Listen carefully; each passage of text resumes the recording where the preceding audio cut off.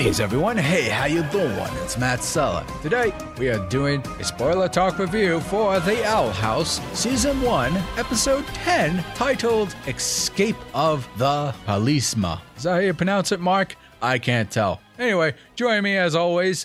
It's Mark via remote satellite radio. How you doing out there, Mark? I think it's supposed to be Palisman, like talisman. You're probably right. Is that a pun? I'm not sure. Usually they're kind of punny. Yeah, well, either way, we're going to be talking about this fun-filled episode. Without further ado, Mark, let's talk about this review. So what was this episode about? Well, when an adventure with Ida's staff goes awry, Luce and her friends have to earn the staff back from a mysterious forest creature known as the Queen Bat, or the Bat Queen, or lose the staff forever. Blah, blah, thunder, lightning, blah. Such drama, such tension, such animated fun. Mark, why don't you let the folks know what were some of your takeaways from this episode? Honestly, I was surprised to see the Bat Queen so soon and used in this capacity. I thought that was a bit of a shock for me, especially after the predictions we made in previous episodes in regards to her. I liked it. I think it's hard to say. I think Ida, as it tends to be for me, Ida's storyline was way more interesting, especially with where she is with her curse right now and just how things work. But overall, I would say, once again, another solid episode, and that'd be sort of my intro to that. What about you, Matt? I definitely concur. I think this was actually a very world-building, enriched episode.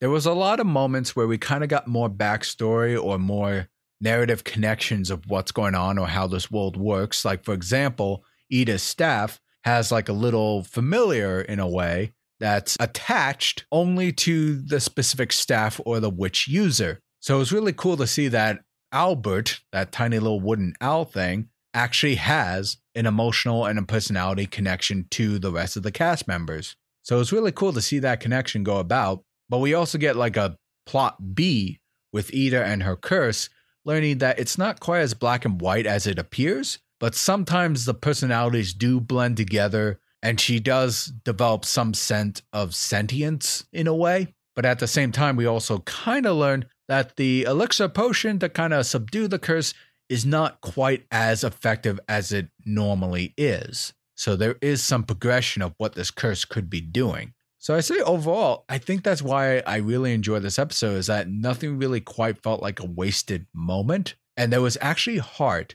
I know it's kind of a cliche word I use a lot, but the Bat Queen actually showed some heart in terms of what happens with staff familiars. I don't quite remember exactly what they call themselves, but they were being neglected. She really acted like the ruler of the island of misfit toys. That's what it felt like for me when it came to these staff familiars. And I thought that was pretty cool. Yeah, no, it definitely gave off an Island of Misfit Toys vibe, and actually gave her character some interesting depth that, again, I wasn't expecting. I think that was the surprising thing of this. For a plot episode that's plot sounds very predictable, it went in areas I didn't think it would, which was really refreshing. And I 100% agree with that. Also, there was a couple of funny moments, or at least one funny moment that really stuck out to me. And that was when King gets squeal mad. When he first did it, I kind of lost my mind. Not so much like whether it was cute or not, but I was just half expecting him to bounce off the walls and start destroying things with how high-pitched he sounds and the little fit that he did. I don't know. I thought it was hilariously adorable in like a psychotic way. Absolutely. And it was kind of cute how that also helped bring Ida back into consciousness. So it was cute. And part of me really wonders, like, I think we already had a couple episodes exploring King a little bit, but I do wonder what his backstory is. Like, is he actually a child? Is he actually an adult? What is the rest of his species like? And what does that have to do with his monarch complex or what have you? I'd like to see that too. And based off how these episodes have been going, I definitely think we're going to get some of that later on. Oh, I think they're definitely playing into it. Well, I say, Mark, that was a fairly simple review by both of us, wouldn't you say? No, yeah. If you can. Unfortunately, they're not just putting this on Disney Plus right away, but like if you have TV, now's a good time to watch it. Enjoy the series. Maybe even, start from the beginning for a bit of a binge. I don't know. Enjoy it. That's right, folks. And before we do our usual closer, yes, Mark and I are aware DuckTales Season 3 will be returning at the start of next month, and boy howdy ho, are both of us super eager for that. Oh yeah, I mean, we've made no secret we are quite fans of that reboot. And sometimes you just need it.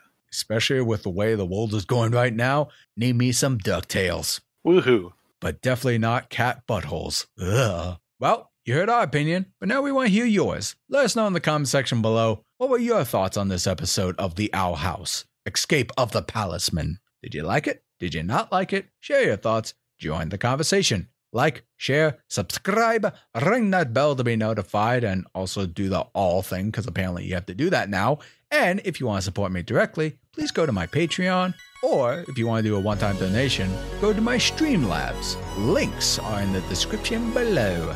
This is Matt Sella. This is Mark. Thank you to all for tuning in.